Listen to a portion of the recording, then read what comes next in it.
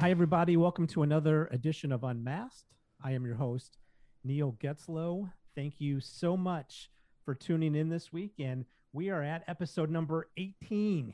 Yes, 18 is a good number. And uh, I'm joined this week, as always, with my producer, Ben Shrewsbury. And Ben, I think this is going to be one of our better shows.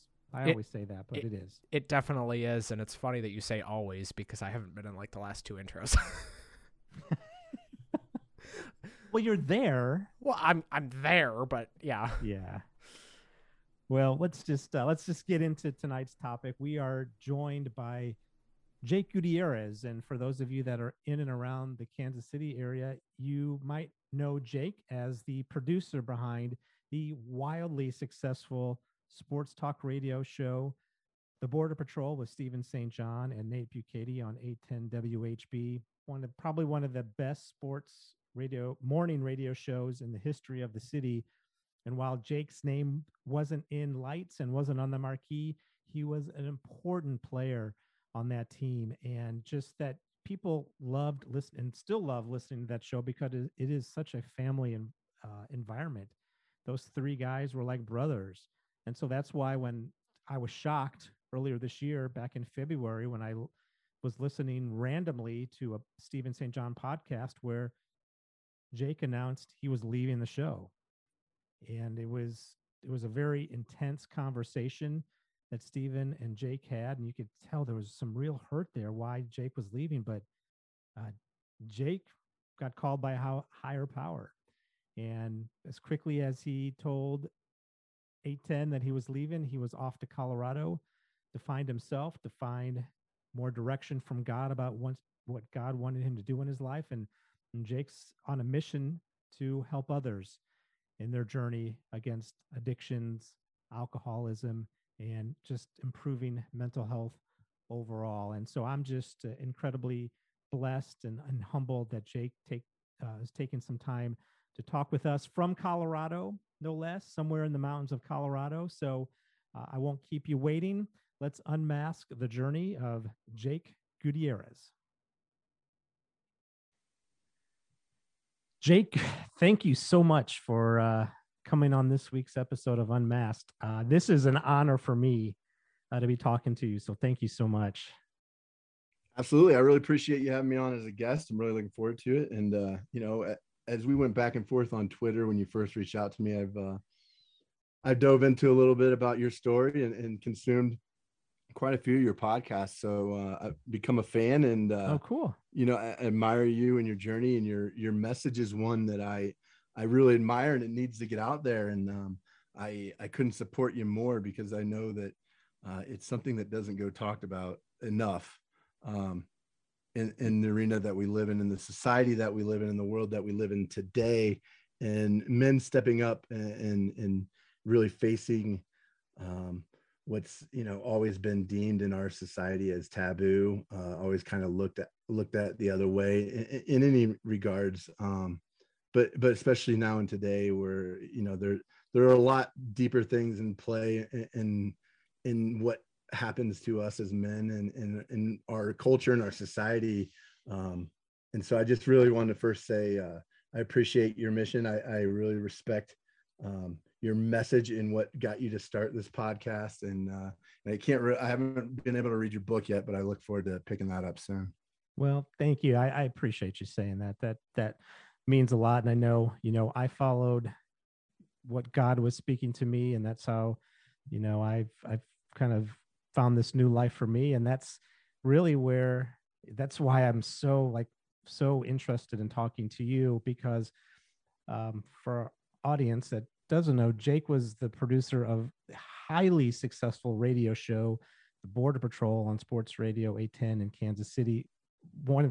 I don't know, I don't want to be overly,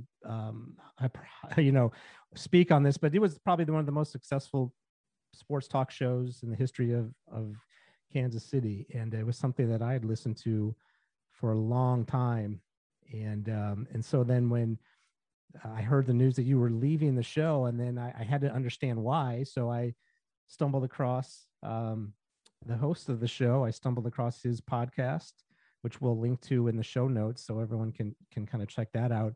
But I saw that show, and it just blew my mind as to why you decided to walk away from that job, which is, as we talked about before we started rolling, like that is a dream job probably for almost every dude out there, myself included. I grew up wanting to be a sports broadcaster, wanting to be want to be living, my job, I wanted to be sports.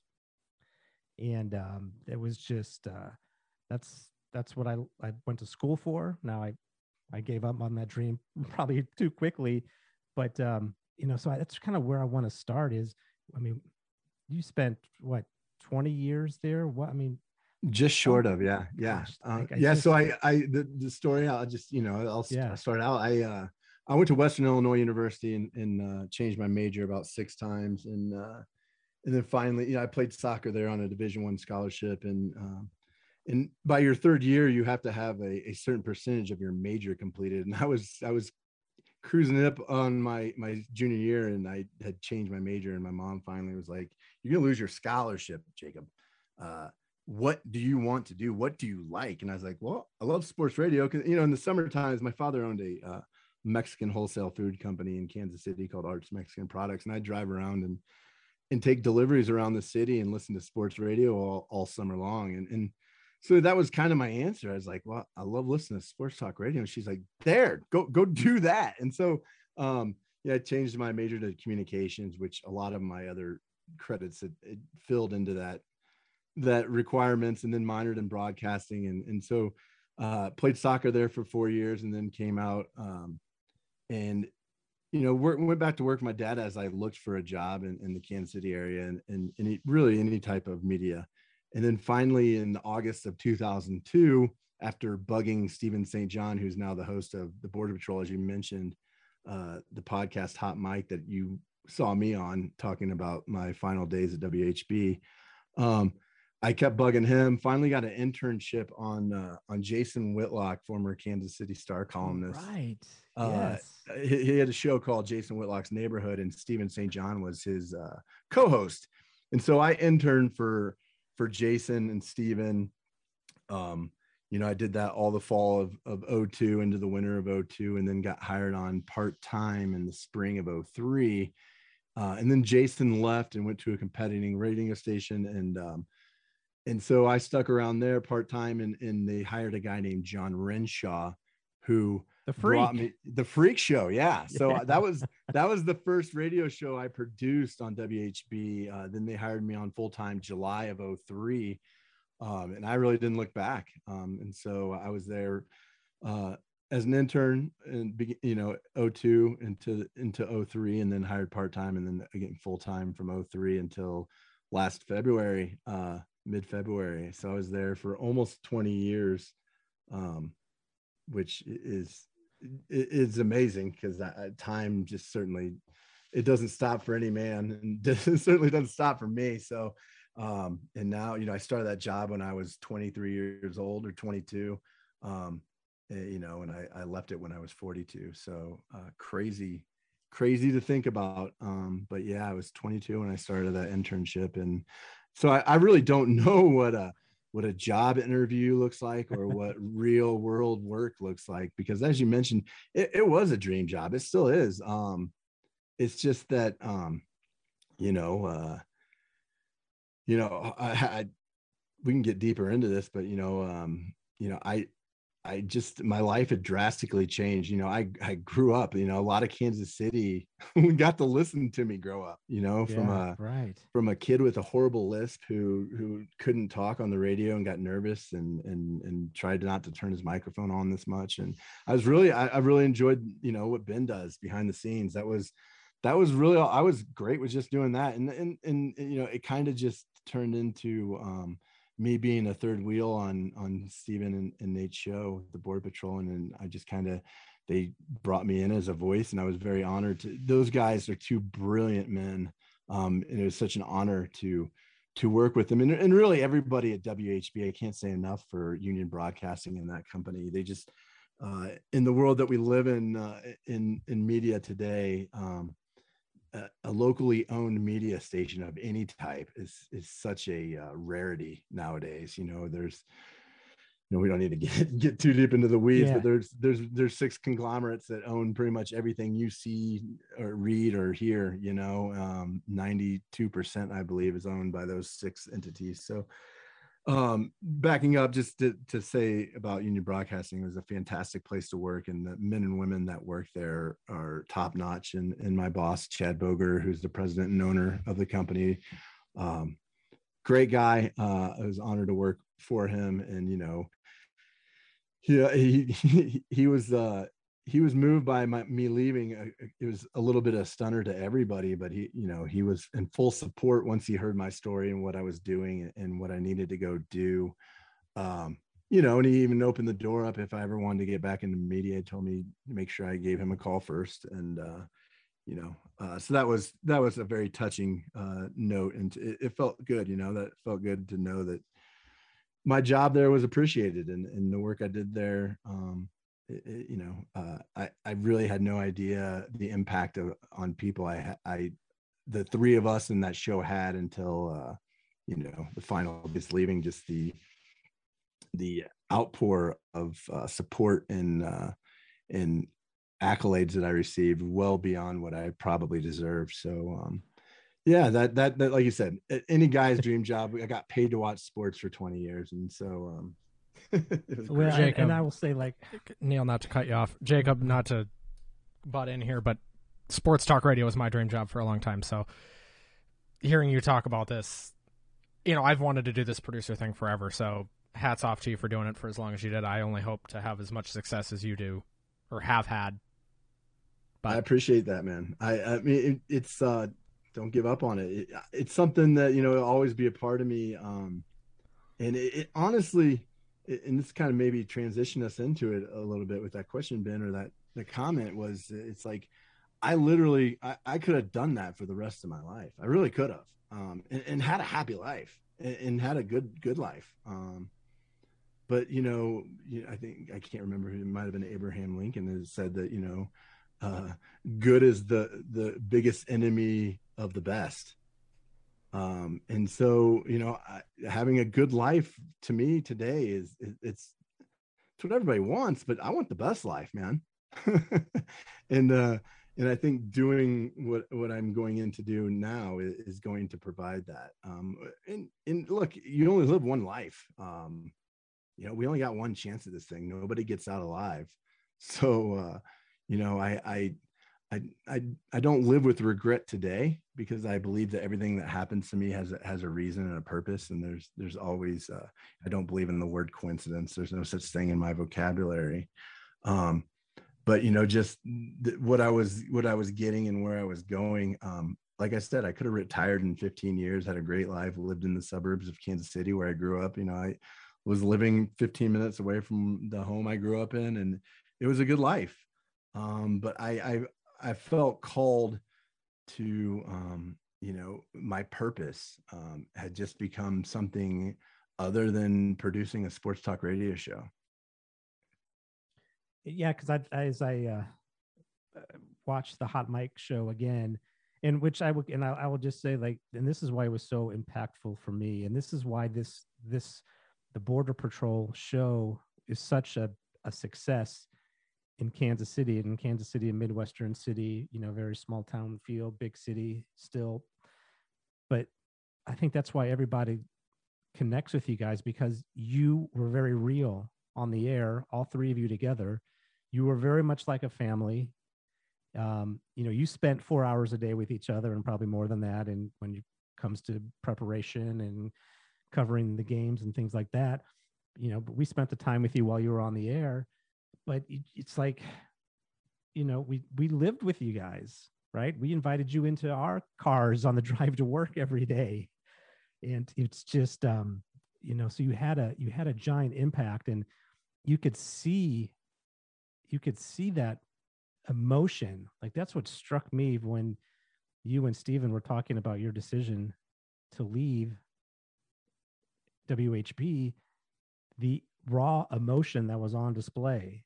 And it was just like, I mean, I could feel the pain from all of you. And it was, I appreciate all of you being that open and candid about it. And I remember I took a note on this. I remember you said, how many people do the easy thing in life for them when they know, what the right thing is? And you definitely did not take the easy path going forward. So what, kind of what led you to make a decision to leave the radio station? It's a good question. There were a lot of things that led to it, and there wasn't just one determining factor. But I'll maybe go down this route.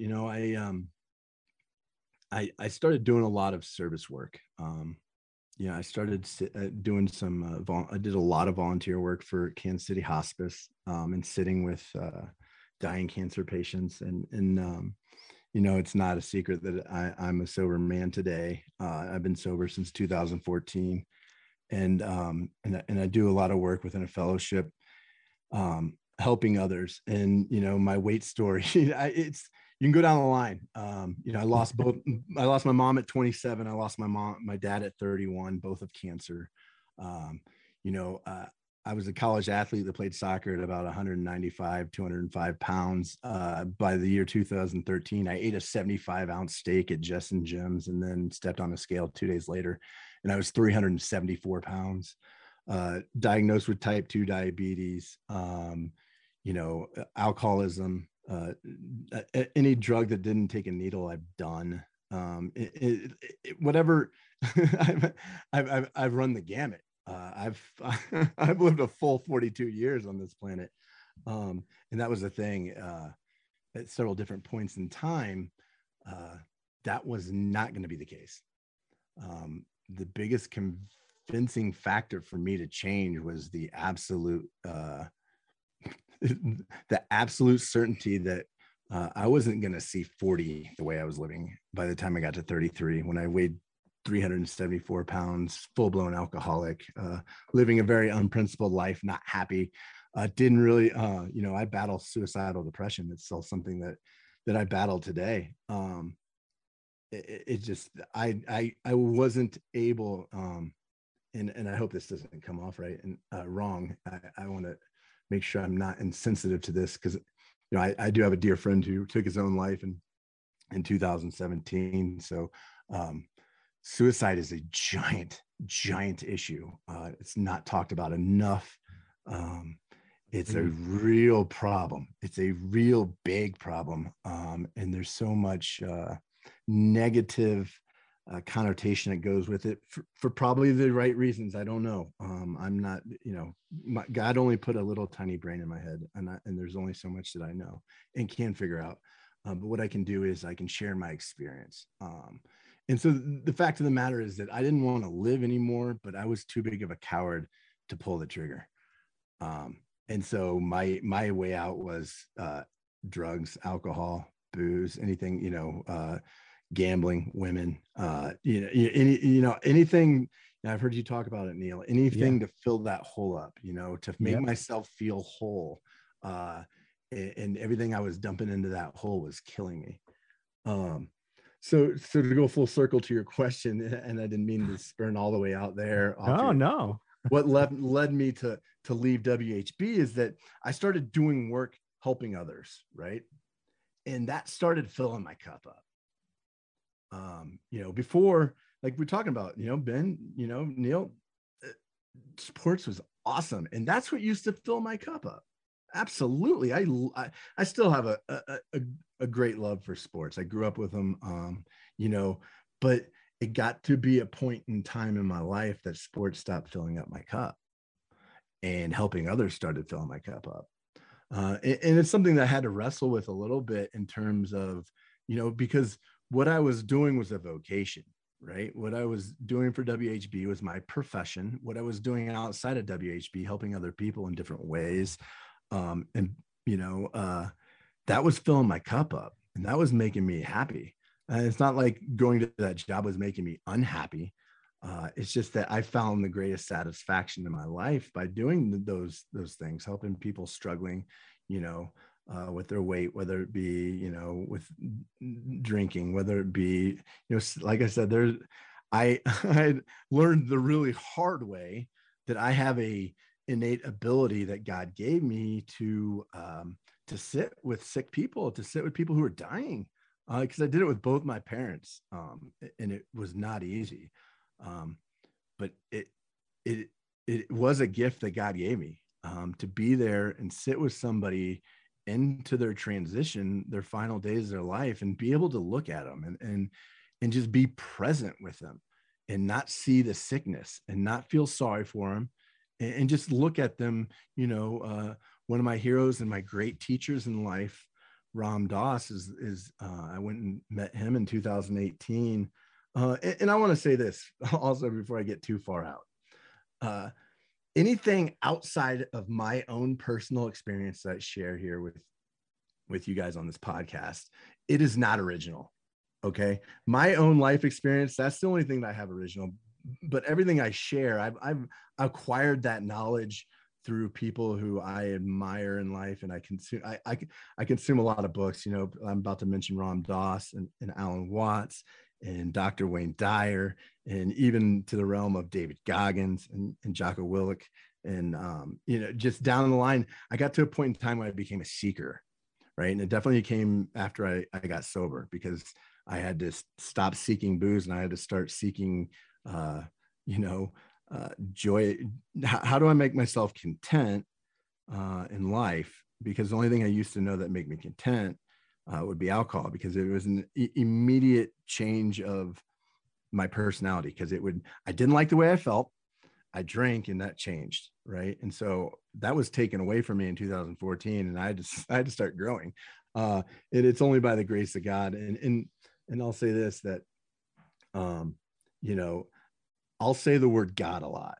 And the greatest thing that I've been given through my 12-step fellowship is a God of my own understanding. And so when I say the word God, the beautiful thing that I have created today is a relationship with that entity called God. And the only reason I say God is because I haven't found a word that's shorter yet. But the thing is that when I say the word God, there's not another soul in this universe that knows what I mean. It's my God. It's a God it's unique and individual to me. I grew up Catholic. I have a profound respect for Catholicism and the Catholic upbringing that I have. I still go to church occasionally. But I found out in 2014 into 2015 that there is just a gigantic difference that I didn't know about, that there's a difference between religion and spirituality. Two totally different things. And look, my philosophy is this. I respect every person's individual right to do what they need to do for them. And so my belief on any type of organized religion for an individual is, if you go into that practice, right? You go into that religion, whatever that is, whatever you as an individual decides best for you, you go into that practice, you do that practice, whatever you do, whether it's church or temple or whatever, whatever it may be, you go into that practice and you come out and you put good into this world. Well, yes, keep doing that. What I do not have time for are people who say they're religious, they go into their practice, they do their practice, and they go out and they're bad people, and they do bad things to people, and they don't treat people the right way. And then they just say it's okay because I go to church. I don't have time for that. And I don't waste my energy on telling people that that's wrong. I don't have time for it. I do have time for anything that helps put more good into this world. That's what I have time for, because that's what we are severely lacking right now. So whatever it is, when people ask me, what religion are you? And I have a great answer that I stole from my teacher, Ram Dass. I'm a Hindu, Buddha, Jew, Sufi, Christ lover, all of them, and none of them. And I love listening to you talk about this journey, because it does, again, we're not on the same journey, but it does overlap, and there are some commonalities, and you know what, there are a lot of hypocrites There are a lot of religious hypocrites out there. I don't have any problem saying that. People in the name of God doing things that are hateful and wrong and are devoid of any sort of love and forgiveness. I agree with you. I don't have time for that. And it's, you know, and I like, you can call me whatever you want. I think people would probably look at me and look at my Twitter feed and listen to my podcast and call me a Christian. And I'm totally okay with that. But it is, I love what you said for you, it's religion versus spirituality. And for me, it's religion versus a relationship. I've got a relationship with my God, and I've got a relationship with Jesus.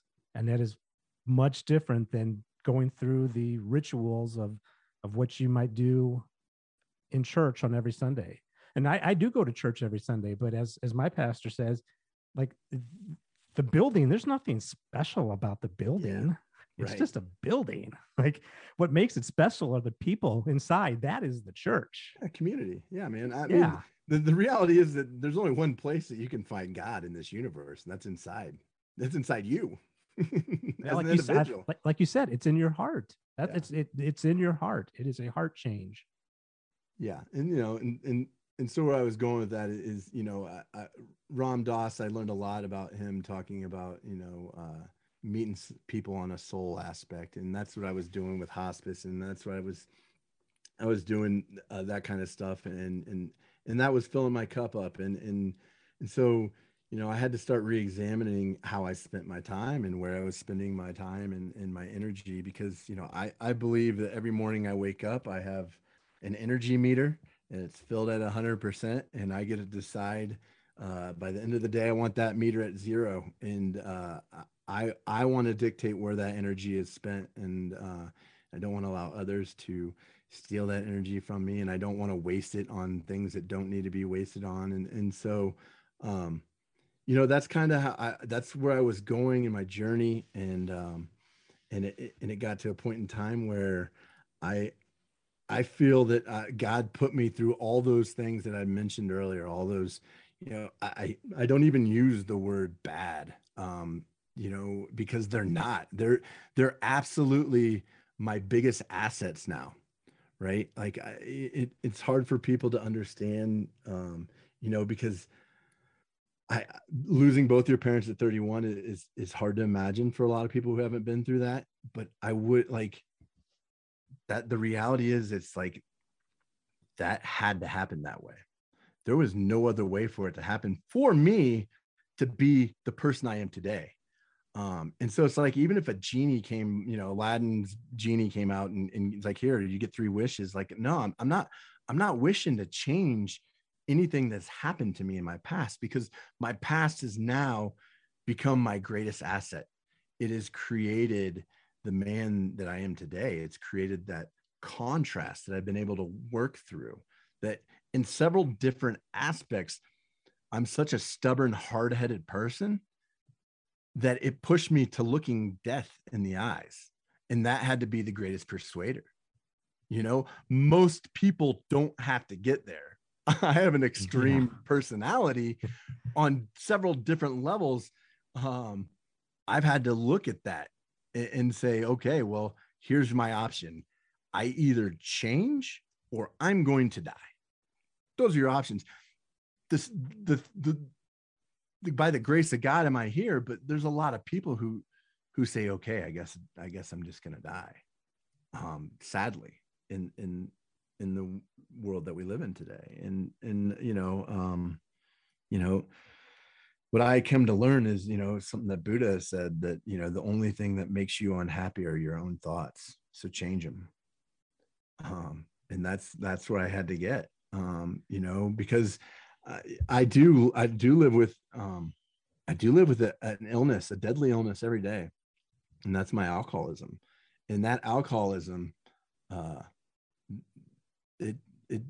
had to find God to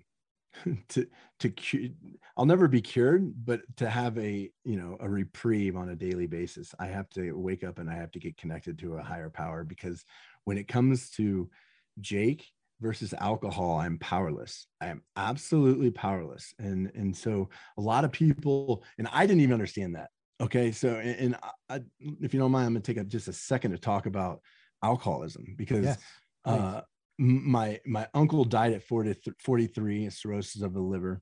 My grandfather was an alcoholic. My father was an alcoholic, and so I come from a long line of alcoholics. Now, I don't know what you know, if it's a hereditary thing or not. I think I'm not a scientist and I don't know genetics, but I think that's why alcoholism is such a crazy disease, because I think it's something that, like me, that I was born with, or it's something that you can drink yourself into. You can drink so much alcohol that your body will become dependent upon it, and you will die if you do not get it. You will have tremors, you will have DTs, and you will go through withdrawals that will kill you. So you can drink yourself into alcoholism. And me, and in my belief, I believe I was born with it. I just drank different than everybody. I was a lot of fun until I wasn't, and I had a lot of fun drinking, until I started drinking. And this is, I think, a delineator marker that you can't go back from this point. But once I started using alcohol for my solution, that's when I became alcoholic. I think I always drank alcoholically, but I think there's a point in time I became an alcoholic. And that's when I started drinking for a solution in my life, because it's an illness of the mind and body. My body does not process alcohol like a normal person. Most people will have 3 or 4 drinks and then their body will tell them that's enough. Either, they get sick or they start spinning, or they just know, wow, I've had too much to drink, I'm going to stop. My body didn't have that. It wants more. It wants my 5th drink more than my 4th drink. It wants my 9th drink more than my 8th. It creates a craving in my body that is not satisfied ever. And so, I had to understand that I am a very willful person, like extremely willful.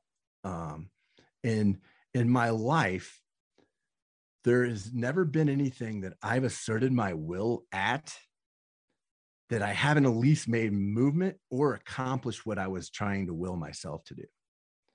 Right. Whether it be a freshman in a high school working my butt off to make the varsity soccer team, whether it be working my butt off to will myself to get a Division I soccer scholarship. Even on the converse, on the outside of my alcoholism, I'm a willful person. I willed myself to lose 175 pounds, right? So my will is very powerful. It's very strong. And the only thing that I have found on planet Earth that I've asserted my will at that didn't work was alcohol. Because I tried really hard not to drink many thousands of times. Right. And that's what's so baffling about people, because alcoholism is a family disease. It affects every person that loves that alcoholic. And it's a family disease. And I saw it firsthand with my father, and I saw it with my uncle. And then I saw it on the converse as the alcoholic.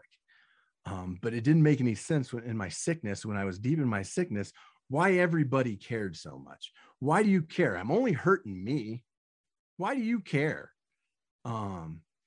But I didn't understand that me hurting myself was hurting them. That's how selfish and self-centered I'd become. And so going back to my will, I had that will is absolutely worthless against alcohol. So I am powerless against alcohol.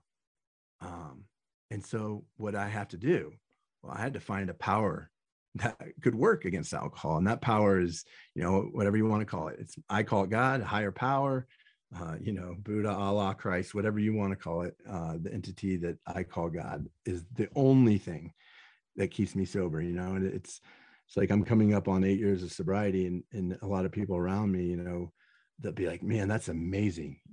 That is amazing that you did that. And it's like, I can never take credit for that. I will never take credit for that because I can't do it. I've tried over and over and over again. I can't do it. I say thank you, but it's only by the grace of God that I'm sober. God is the only reason I'm sober today. Yeah. And I feel the same way, that God broke me free from the addictions that I had from, and there's so many, there's just so many different layers avenues I want to go down with you. I do want to go back and talk about this idea of this hole in your heart that you're trying to fill up, because obviously alcohol for you was a big part of that. I mean, like, how old are you when you started drinking? I mean, was there something that, like, I try to, I don't think I consider myself an alcoholic, but did really, I got drunk a lot and did some really dumb things drinking. Yeah. I mean, that here, like, and this is when I work with people, because there are a lot of people who come up to me and be like, man, I need to quit drinking. And so, know, Neil, the thing is that I can't diagnose anybody else except for me. So I will never, for the rest of my life, because now I understand alcoholism. Now I understand what an alcoholic is. Before, I didn't know what that meant, because when I was in my heaviest cups and my deepest drinking, I never got fired from 810 because of my drinking. I showed up to work every day. I had a 401k, I had insurance. I didn't drink before noon. I had basically just kept adjusting what the definition of an alcoholic was until it was a homeless guy underneath the bridge drinking wine out of a bag. That's what an alcoholic is, right? Because that's not me, right? But what I had come to learn is it has nothing to do. Like, there are people that drink every day that aren't alcoholic. It has nothing to do with how you drink or how much you drink. It has to do with why you drink, right? Yeah. And so I Neil, like I said, I can't classify you as an alcoholic or non-alcoholic. This is what I will say from my experience is that it sounds like you had a drinking problem, I would say so. Yeah. and then you addressed your drinking problem and you solved your drinking problem. And then now you can, you don't need to do any maintenance or anything in terms of an illness of alcoholism. Me is that I don't have a drinking problem. I'm an alcoholic. I Mm. I will always have alcoholism. I can never drink safely ever again. And it's because I couldn't just stop. I tried to solve my problems many times, and there's markers in my life that, because that's the crazy thing about alcoholism.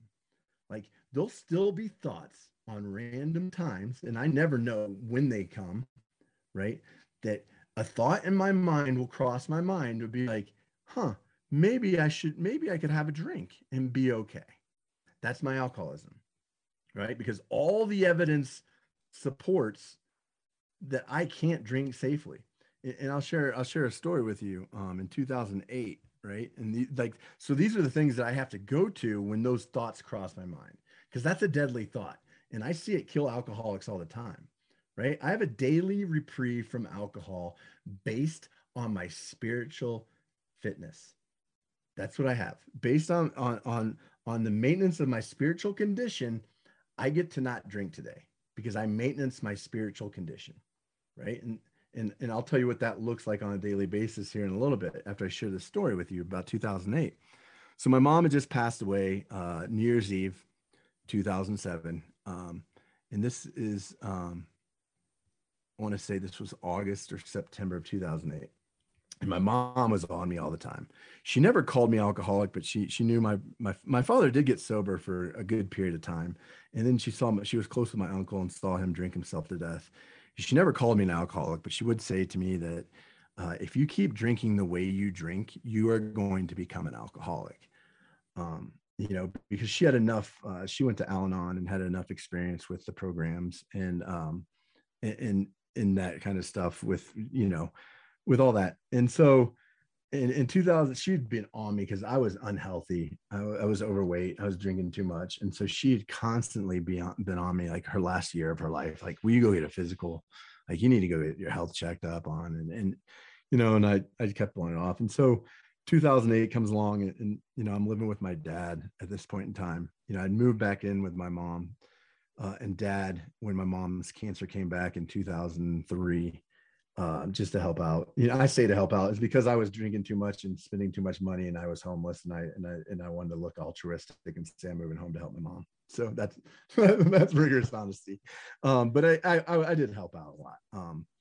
But it was super convenient not to pay rent, rent, and Sure, of course. as a 24-year-old. So my dad came up to me and he's like, your mom was on you about getting a physical. Will you at least go do it for me, And it was like, man, what a guilt trip. And so I agreed to it, and I went and got a physical. And the doctor comes in and he's like, well, man, how much do you drink?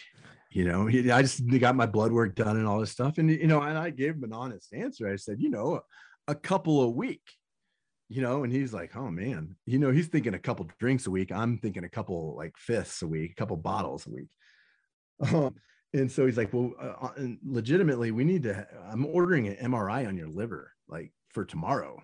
We need to get you in. There's something not right with your liver. And so I go in, get an MRI, drink that terrible barium stuff that you have to drink to go get an MRI, and have an MRI done on my liver. This is 2008. And the doctor comes in, he's like, well, there's a disease that causes cirrhosis in your liver that has nothing to do with drinking. And you need to go see a liver specialist if you're being honest about your drinking, because you might have that. And so he's like, you need to call this specialist before you leave this hospital. Here's the card, give him a call, make sure you have an appointment before you leave this hospital. And I look at the card and I know where I'm headed. I know what I'm doing deep down inside. And as I'm walking out that hospital, I throw that card into the garbage, right into the trash can as I'm walking to my car. See, that's what an alcoholic does, right? This doctor just said, your liver's messed up, man. You have pre-cirrhosis, developing spots. You need to see the specialist. And I throw the specialist cards in the garbage and go keep drinking for another 6 years. That's what an alcoholic does. A normal person who drinks himself into that condition, that would be called a drinking problem. They would stop drinking and solve their problem. That's what a normal person would do. Someone with alcoholism doesn't do that. So like those are like the linear factors. Like, if you have sufficient evidence to quit drinking and you can just quit drinking, well, then you probably had a drinking problem and you solved it. If you have a drinking problem and you can't solve that problem, well, there might be a chance that you suffer from a real illness that's not understood very well called alcoholism. Yeah, for sure. For sure. And I appreciate you sharing that. And I appreciate you talking too about depression and suicide, because I think too often as men, we don't get into the mental health aspect of things and how we self-medicate on things that probably aren't good for us to take away that pain, whether it is alcohol or drugs or sex, or in my case too, it was sports, right? Like I use sports, going back to this idea of having a hole in your heart. I use sports to fill it up. Oh yeah. I mean, it can lead into as I kind of pay attention to the news back in Kansas City, is like gambling is a giant component to that sports aspect. Yeah, right. That's another horrible addiction that I've dealt with, and I haven't gambled in over 2 years. I never, I don't have a problem with gambling but the thing is that anything, I can have a problem with anything, anything. I'm serious. Like, yeah, I get it. Like, I can take anything to the stream. I ran a 5K for 465 straight days. I mean, like, yeah, I can take anything past the limit where it should be taken. That's why it's like, alcohol has nothing to do with my alcoholism, right? My alcoholism is solely has to do with my thinking. My alcoholism centers in my mind. The alcohol is just a symptom of my illness. And if I'm not careful, that alcoholism will spurn off into different directions. And I'll hurt myself doing things that when I'm looking to fill that hole up, it's a God-sized hole and there's only God can fill it, And so I've learned that, the hard way, even in sobriety, because I'm a human being. I'm not just because I stopped drinking, my problems didn't just didn't go away. Well, yeah, sure. And I think that's a common misconception when people talk about God, is that they think all of a sudden you snap your fingers and pixie dust comes falling from the sky and everything is just all rainbows and unicorns. And it's not like that. No, not if you got an ego. No, well, and we're all human, so yes, Right. that's we fail miserably at that. Yeah, but that's And like, you got to have grace. You have to grace for yourself as a human. You got to understand, and it's like, so where that growth happens is like, catching yourself sooner, and whatever it is, whether it's not letting things spin out. And then when you do catch yourself, it's not beating yourself up. I mean, I'm kind of getting into an area right now, and I talk about it a lot in my book, Samurai Soul. It's how vital it is, and I don't use the word vital lightly, and I mean this, like how vital self-talk is. And we don't even know what we tell ourselves. But the reality is that our subconscious, it doesn't know the difference between true and false. It doesn't have a true false meter. All your subconscious does is believe what you tell it, right?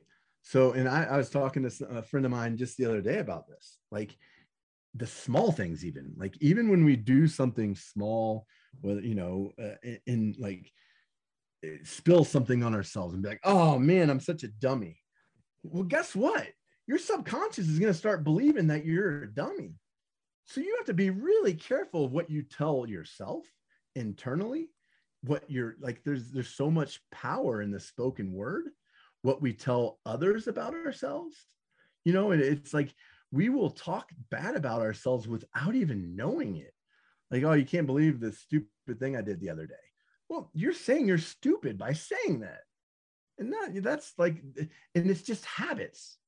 It's just habits. It's like changing our habits. And, it's like, instead of saying that, I'm so stupid for doing this, it's, you say something like, oh man, that stinks. I should do better next time. It's just like, just little hacks like that.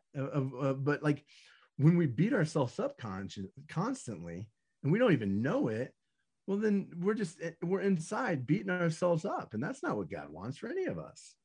Well, no. And I think for me, just in my experience that, and I was always that way before I found God. I was constantly beating myself up. And I should say, I don't constantly do it now. I still do it, but it's, who are you going to listen to? Are you going to listen to that enemy that's putting a voice in your head, which is oftentimes yourself? Or are you going to believe what God says you are? And that's what I have to, tell myself. It's like, I'm not this alpha person who I think I am. I've got this identity in God now. And I was just listening to an online sermon a couple of weeks ago, which I love this point, which I think is super interesting, kind of goes with what we're talking about. Is it's like when God is working in your life, or when God is getting ready to deliver a breakthrough for you, that's when the distractions, that's when the voices in your head are the loudest, because it's trying to drown out what God is calling you to do. And yeah, absolutely it is. I mean, but we can change those habits. So that's where it goes to catching yourself quicker, and then just getting out of those habits where you just, I read the other day, I don't know, I want to say it was out of the book Atomic Habits, but I'm not positive. It's a book by James Clear. It's a great book. But I don't know if he was talking about this or I was listening to somebody talk about it, but to create a habit, you have to do something for 28 days in a row for it to become a habit. That's how long it takes to create new neuron paths in your brain. So, and that's good or bad.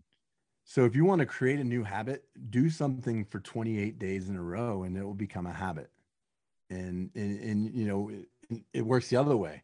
If you're eating junk food for 28 days in a row, that's a new habit. And that you just formed a new path in your brain it's like our brains are just computers. They're going to do what we tell them to do, right? It's like, I have a philosophy that I'm a 3-part entity, right? I'm a body, which I have a profound respect for today, because for a large portion of my life, I was trying to kill this body.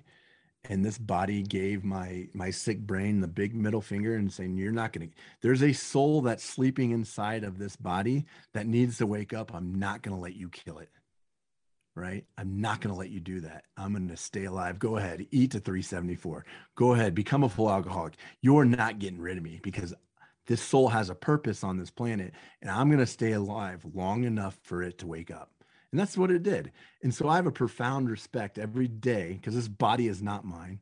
It's just a carrier of my mind and my soul, right? But I have a profound respect today to take the best care of this body that I possibly can, because this body kept this soul alive so I could wake up, right? And so I'm very cognizant of how I treat it, and even to the extremes of what I put in it. I'm pretty vigilant of my diet these days, and and so the three parts are my mind, my body, and my soul, and it's like for my whole life until I was 34 years old, or I had my spiritual awakening, or whatever you'd like to call it, it's me getting sober.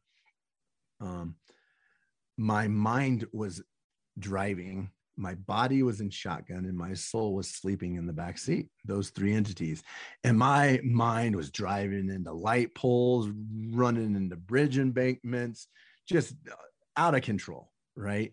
And then finally my soul woke up, grabbed my mind out of the driver's seat, threw it in the back seat, took the steering wheel, looked at my body, and my body said, thank God you're here, you're driving now, I'm riding shotgun. And then we told my mind in the back seat, hey, you stay back there. You're very important. You're part of us. We need you, but you are no longer in control.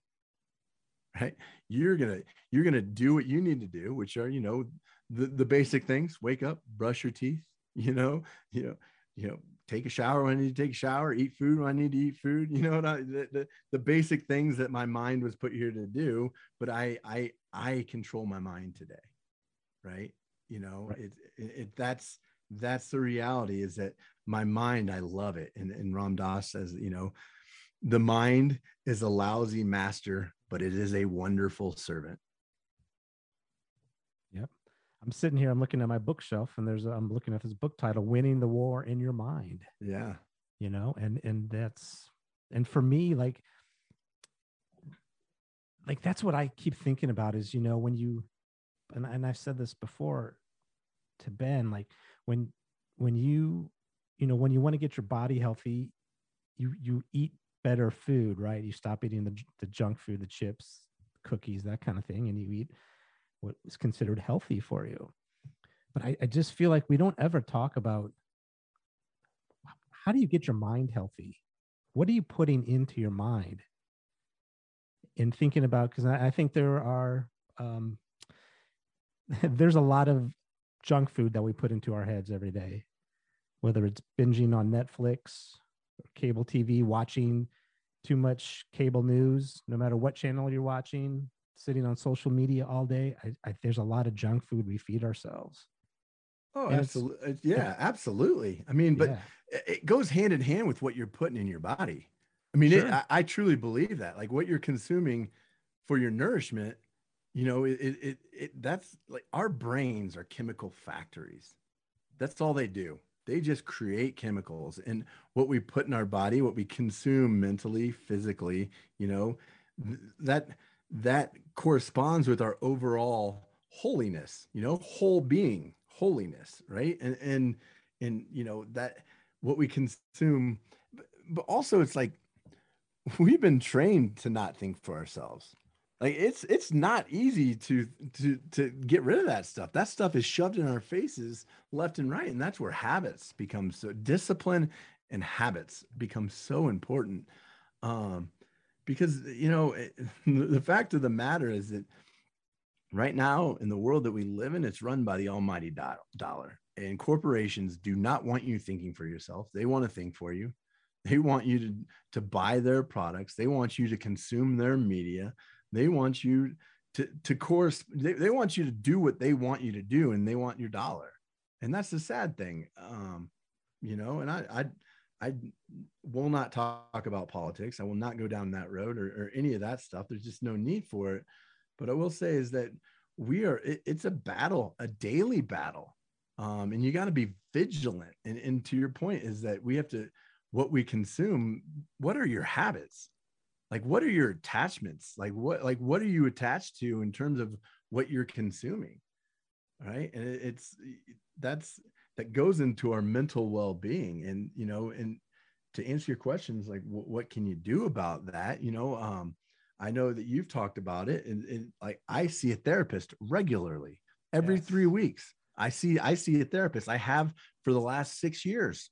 I see a therapist every 3 weeks, and I don't have any shame saying that's part of my overall well-being. That's maintenance of my mental health, because it's not cheap, but it's an investment in my well-being. And it's like, there's things that I have to deal with, like I have to exercise or I get depressed. That is Yes. I exercise every day. I move my body in some form of way because that's the way I've found best to combat my depression. And so it's like these things that today I call them non-negotiables. They're not, I do not negotiate with my terrorist mind. There's not a negotiation. Yeah. I wake up and I know these things are happening. So it's like, even no matter how much my body and mind want to tell me, oh man, it'd be just better to do this. I've gotten to a point in time in my life. I've created the right habits. I've been doing this long enough that I don't, it's not even a discussion really anymore. And I'll preach this all day long. And this is the most vital part of my day. It's the first thing I do when I wake up every day. I take about an hour out of my morning. And I've been doing this. I can't tell you the last day that I didn't do this. It was probably 2016 or 17. Because it's just not it's not a negotiable. Like, and it's like, people like, especially when I used to wake up at our radio show went on at 6 a.m. Right. Right. And so I had to be at the studios around 4:30. So for me to get an hour of practice in, and what I'm about to tell you, like, this is my biggest non-negotiable, right? I call it my morning practice. And what it includes is setting my daily intentions. I have a bunch of set prayers that I say, and books that I read out of that are spiritual and in nature. And then I sit quietly in silence and quiet my mind. And so it's intentions, prayers, and meditation. And it's not negotiable. I have to do that to have any chance going into this world.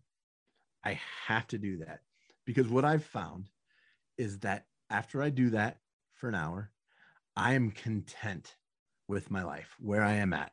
I am content. And so how I parlay that is, I've never, everybody wants, like, I can't stand it. And I try to be really polite about it. And I don't correct people that I don't know, but it is a pet peeve of mine that people that say things like, I just want to be happy. BS, man.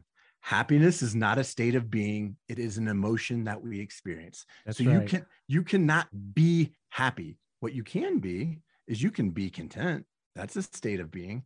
What I've learned is that I've never experienced the emotion of happiness until I was first content. I've never jumped from being really angry to being happy. That jump doesn't happen. That gap is too big. But I know I've been angry or upset and then gone to a place of contentment. And then I've opened that door up, and it doesn't happen every day. It doesn't happen all the time, to that happiness, to experience that emotion of happiness. But I do know if I'm not content first, there is no chance that I'm going to experience happiness in that day.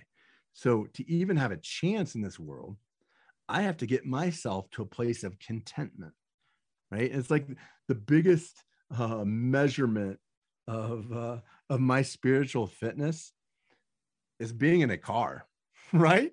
Yeah. I Yes, mean, that's the for biggest sure. measurement, right? Because if I'm driving down the road and somebody cuts me off and I'm just like, all right, yeah, go ahead, merge in. Maybe you didn't see me. Maybe you're, or if my reaction is to flip them off and yell at a bunch of obscenities at them, I know there's something wrong with me. I know that I'm not doing very well that day.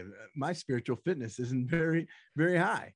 It's funny you say that, because I have gone over the past 2 years from being the ultra driver in the left-hand lane to now I am driving in the very far right lane, minding my business. Yeah, man. I'm the exact same way.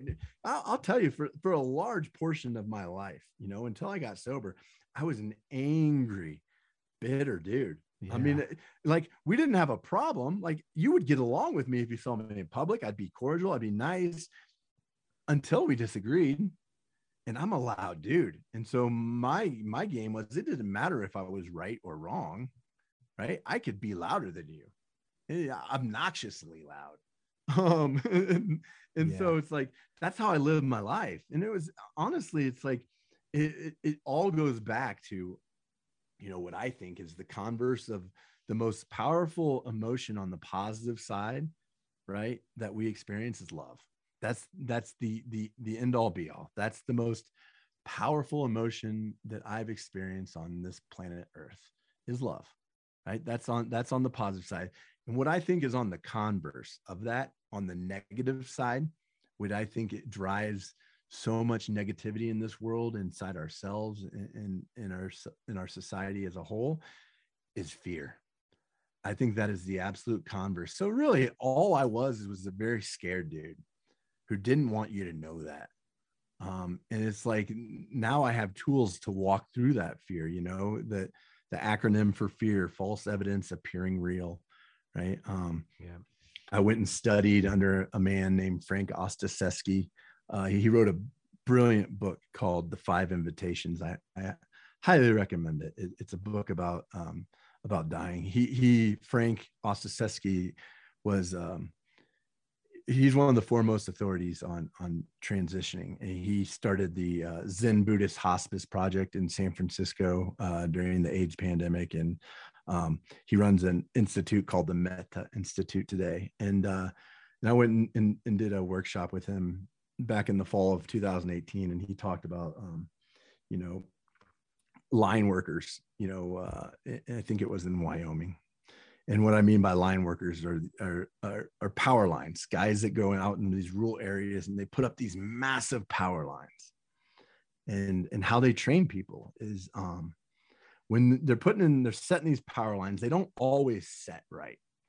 So occasionally, when they are setting a power line and the crane pulls off it won't be set. And that giant power line is going to fall. Right. And your initial reaction to that is to turn and run as fast as you can. But that's the absolutely wrong thing to do. That will get you killed. What they teach you as a line worker is that you run right towards the middle of that pole that's falling. And in that instance, you can see which direction that pole is going to fall, and you can go the opposite way. But if you turn your back, you have no idea where that power line is going to fall, where that giant pole is going to fall. And there's a good chance it's going to fall right on you. So that's the exact same thing with fear. When we turn and run from it, it makes it worse and it can kill us. But when we look that fear right in the eye and we go right at it, we can avoid it. We can maneuver around it, because it's never as bad as we think it's going to be. Now, I do want to clarify, there are different types of fear, right? Like, there's fear that you shouldn't run from, and that's like you can't run from.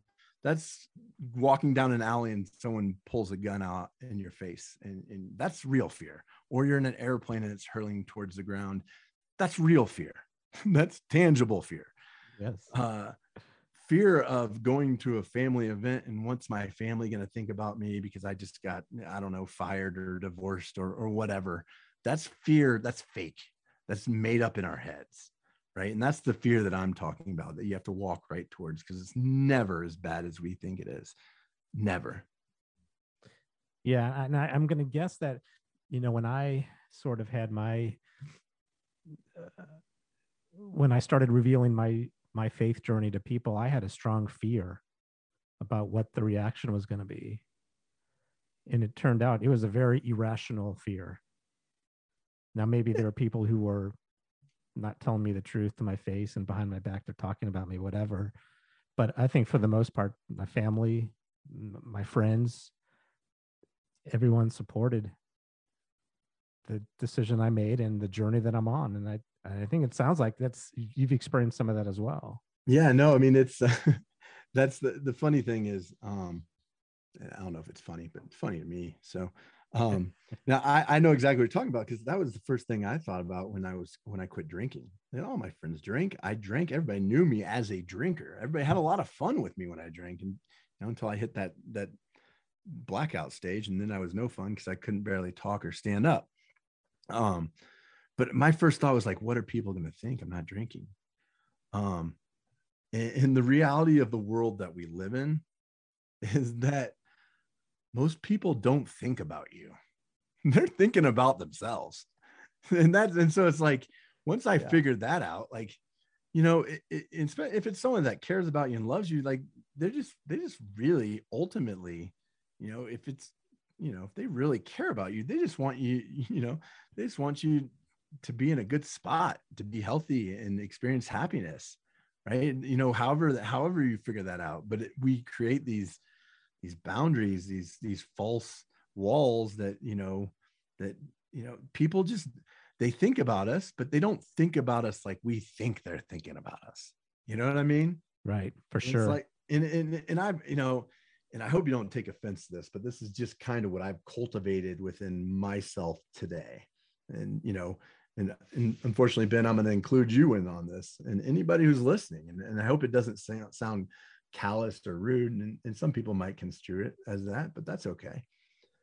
But ultimately, Neil and Ben, like, I don't care what you think about me. Yeah. I can't. I'm out of that business. I spent too long worrying about what other people think about me. And like, yes. I only answer to two people. That's me and God. And so when I look at any actions that I'm taking in my life, right? And if I look at that action, I lay it over the set of principles that I try to live my life by, and it aligns with those. And I think that my higher power is okay with my actions in that instance, and I am okay with that action in that instance. Well, if you have a problem with that, I'm really sorry, but that's your problem, right? I can't care about what you think of me. It's not my business. Just like on the opposite side, like, it's none of your business what I think about you. I mean, that's my business, and if I'm in line with my principles and my God, then I'm okay with whatever anybody wants. If people want to think I'm a bad person, that's their business. They get that. That's their opinion. They get to have that. Right. But I can't also go around living like an a-hole and hurting a bunch of people and think, well, if you don't like me, that's your problem. Right. Because that's out of alignment with my integrity. And I'm going to eventually get really uncomfortable and not like myself, because I know, like, we all have a guidance system. Right. And it's in us at a young age. Right. We know intimately as human nature the difference between good or bad because of how we feel. Right. When I do something good for somebody, I feel good. And when I do something to harm somebody, I probably feel bad when I sit down and look at that. Right. And what I've acquired today is a toolbox to look at these actions. And when I do something to hurt somebody, I go and I clean it up. I go and I don't go and I say I'm sorry, because I'm done with that word. I go and I tell them, hey, Neil, what I said to you yesterday, man, when I sat back and looked at it, I was wrong. I was wrong to say it. And I was wrong to say it in that manner. How can I make that right to you, man? I clean it up. I love it. But you're right. I mean, I think you get to a certain point, you just have to stop worrying what people think. And especially for people who, we are pretty outspoken. Gosh, I don't know how outspoken technically we are. I feel like I'm screaming into the void of nothing sometimes, but putting yourself out there and talking about these things, it is, as long as it's what you believe and what you feel, and you have the actions that back up the words, which is so important, then hey, go for it. Yeah, absolutely. And Jake, to go back to what you said about or what Neil said, I guess, but Jake, you said it in a different way, backing up those words with actions. part of the reason, and this kind of goes into the whole story of how this whole show happened. For a long time, I was hesitant to work on more spiritual or religious based shows because so many people that are religious don't back up their words with actions. But Neil's one that does, and that's the reason I'm here. Yeah, I mean, yeah, people aren't stupid. I mean that, and generally, you you know the way you feel when somebody's being honest and when somebody's not being honest. Sometimes we get tricked, sure, but ultimately, like, if somebody's words and actions don't align, you're gonna figure that out rather quickly. And that's why I was so hesitant, because this wasn't the first show that was of this type that I got offered to work on. But I said no to everybody else, but I didn't say no to Neil. Like, that should tell you something, not only about Neil's character, but about how I'm not going to go with somebody who I think is giving me a load of crap. Yeah, your intuition, man, your guidance system. You listen to your innermost self. And that's I believe that, whatever entity you believe put you here, your creator or whatever, source energy. I believe that, I'm just a spark of that entity. Like I believe God is, I can't even conceive what God is, right? It's just, my brain is not big enough or powerful enough to conceive truly the powers of God. But what I do believe is that God put a spark in me. I call that my soul, my God spark. And it's a direct connection to that higher power. And it's just a tiny little spark of that power, right? And within that power lies everything that you need to know. Everything that you need to know is inside that spark. There, you can go read all the books you want. You can go watch all the documentaries, but all you need to know, it lies within you. And it's that connection. And that's why, like, I have to get in alignment with that, because my ego jerks the wheel right back over and it wants to start doing what Jake wants to do, right? Like, I can't conceive, like, so every morning, in part of my practices, I have a saying, right? This is the first thing I say. I say it out loud. I sit down on my pillow and I sit in the lotus position and I say this out loud. And I say, source energy, my creator, God, open up my mind, open up my heart, reach in and touch my soul, so I can be of maximum service to you, God, and to the men, women, and children I go about today. Right? That's my purpose. That ultimately, to circle all the way back, Neil, to your first question of why I left WHB, right, is because I don't feel like I was serving my purpose to the highest magnitude by doing what I was doing. That's my purpose, right? And I don't go out and I don't do that, right? It's impossible to do that because I'm not a human doing, right? I'm a human being. And so I have to go out and I have to be that. I have to be that with my actions. I have to be that with my thoughts, and I have to be that with my words. I have to be that. I have to emulate that through my actions. That's how I be that. I have to be that purpose. Right? I don't do that purpose. I can go try to do it and it's not going to last very long, but I have to go out and I have to be it. I have to be an example of that. Well, and I think this is a great transition, because there was one question I want to make sure that I ask before we let you go. And this goes back to the hot mic episode. And I remember as you were closing that out, you talked about, and we're recording this show, by the time this show airs, it'll be after June 1st.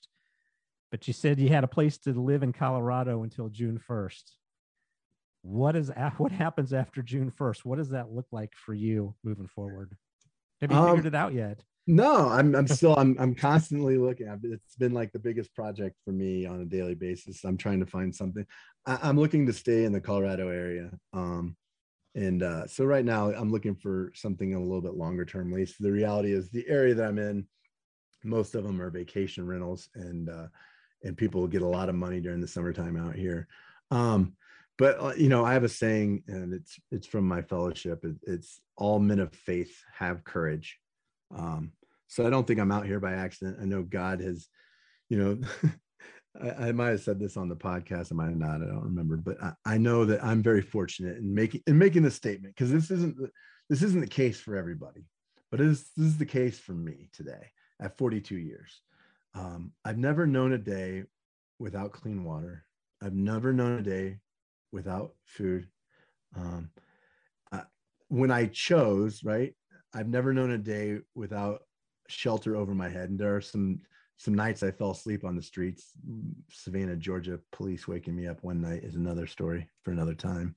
But when I've chosen, I've never had those essential entities that I need as a human being: clothes on my back, food, water, shelter. So I have a feeling that just all of a sudden, that's just going to go away, and that's going to stop happening. So, but within that structure, God helps those that help themselves. So I'm doing the legwork, and I'm trying to figure that out. I don't have a place yet, but I've been looking quite thoroughly, and I know that I'll find something. But in the short term, I'm planning on staying in the Colorado area. The book should be out. Not positive on a date yet. I do have the website up, and if you want to go check that out, it's samuraiofsoul.com. Check that out. There's a place you can go reserve your copy. The first 500 reservations are going to get an autographed copy, a limited edition autographed copy, and a limited edition NFT. For those who know what those are, I'm not about to go into it, but yeah, for the first 500 people that go reserve a book, those would be some kind of incentives to go check out the website. There's a little bio. I'll be starting a blog on there soon. I have a podcast that myself I'm creating, and it's called Go Within You. So that's something that is in the near future that I'll be doing on a weekly basis. And Neil, I hope you would be able to return the favor and jump on there once I get that flowing. Oh man, I would be humbled to do that and talk with you some more. I'll hold you to that. You promote yes. your book on that, and we can have some more. We can maybe go in a different direction, change seats, and I'll be the one asking you the questions this time. I love it. Yeah. But yeah. So those are some of the things that I got going right now. And it's all really positive stuff. Eventually I'd like to, obviously with my background in sports, I have a kind of a hang up with the word coach. So I don't call it, I don't call it coaching. But I'm going to go into some personal wellness guidance. What I believe is that everything in my life today that has happened to me has happened for a reason. And fortunately, God has put me through a lot of crucibles, and I've survived them miraculously through His power. But what I also have learned is that I've created templates by doing that. Right? These templates, they're rough templates, and what I believe is that I had to learn the hard way. A lot of people tried to help me. A lot of people in different aspects, in weight loss and nutrition and my drinking and drug use and just my overall mental health. A lot of people tried to help me, and they were very unsuccessful. So what I've learned is that I was the only one that could help me, right? I had to do it. And so what I've learned through that construct is that God did not bless me with the ability to help other people. He just didn't. And I don't think He does very many people. But what He did give me are these experiences and the ability to communicate. And what I can do is I can share these templates that I've created, and I can help people help themselves. That's what I truly believe I can do. And then the goal within that is pay it forward. So, it's kind of like people ask me, what's this book about? Samurai of Soul, right? And I tell them it's about finding your innermost self through living a principled life, right? And it's done through a lot of unprincipled living that I did, right? You don't know what you want till you know what you don't want. And so that's what my book's about. But also the reason, I started this book in 2017 and it really got nowhere with it. And then whatever happened in 2020, at the beginning of 2020. And I started seeing a lot of people who I care about, who are close to me, and even acquaintances of mine, really struggling with a lot of different things. And these were people that are educated, have families that in my mind, going into that situation prior to that timeline, had their stuff together. And they were coming to me, asking me what I was doing. Like, how's this not affecting you? Why are you not affected? Like it's crushing me over here. Why is it not affecting you? And so I was like, why are all these people, of all people, coming to me and asking? And that's kind of when the shift happened. And that's when this book stopped being Jake's book and it started being God's book. Because ultimately that's what I had to understand is that, and once I made that shift, man, things just started falling in place. And this book really started coming to life because it stopped being about me. Look, I'm not writing this book to make any money. It's not going to be on the New York Times bestsellers list. Well, I don't know. I shouldn't. You're gonna have a head start versus me because nobody ever heard of me, and there's at least a few people in Kansas City who knew you are. I can't preach about being careful with my words and then say things like that. So I don't know what this book has in for it. I know that I'm not doing this for monetary gain. Yeah, of course. I'm doing it simply. This is my goal. This was my goal once I made that shift and it became God's book, is that if I can write this book and I put it out there and it helps one person help themselves, and then in turn, that person goes and helps somebody else help themselves, well, then I'm good. I'm mission accomplished. Great success, in my opinion. And so that's kind of like, that's where I'm at. That's what I got going on. And so samuraiofsoul.com, check it out. Go reserve your copy. But what's next? I don't know. Like I said, I'd like to go into some personal guidance, doing some one-on-one talking, helping people it's kind of like what I want people to see is that, like Neil, you've talked about your struggles in in previous episodes of Unmasked, and that's just one aspect, right? And like I've dealt with that aspect too, but I've also dealt with being 374 pounds, losing both my parents at 31, reversing type 2 diabetes, dealing with suicide and depression, being a recovered alcoholic. And so my message is, if you're just dealing with one of these things, there's so much hope for you. Because look at all this crap that I did, and look at everything that I've been through, and I'm here.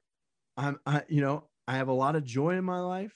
Is it perfect? Absolutely not. But what I've come to understand today in my life is that I'm going to make mistakes. I need mistakes. Mistakes are absolutely necessary for me today in my life. I have to do them. I have to have them.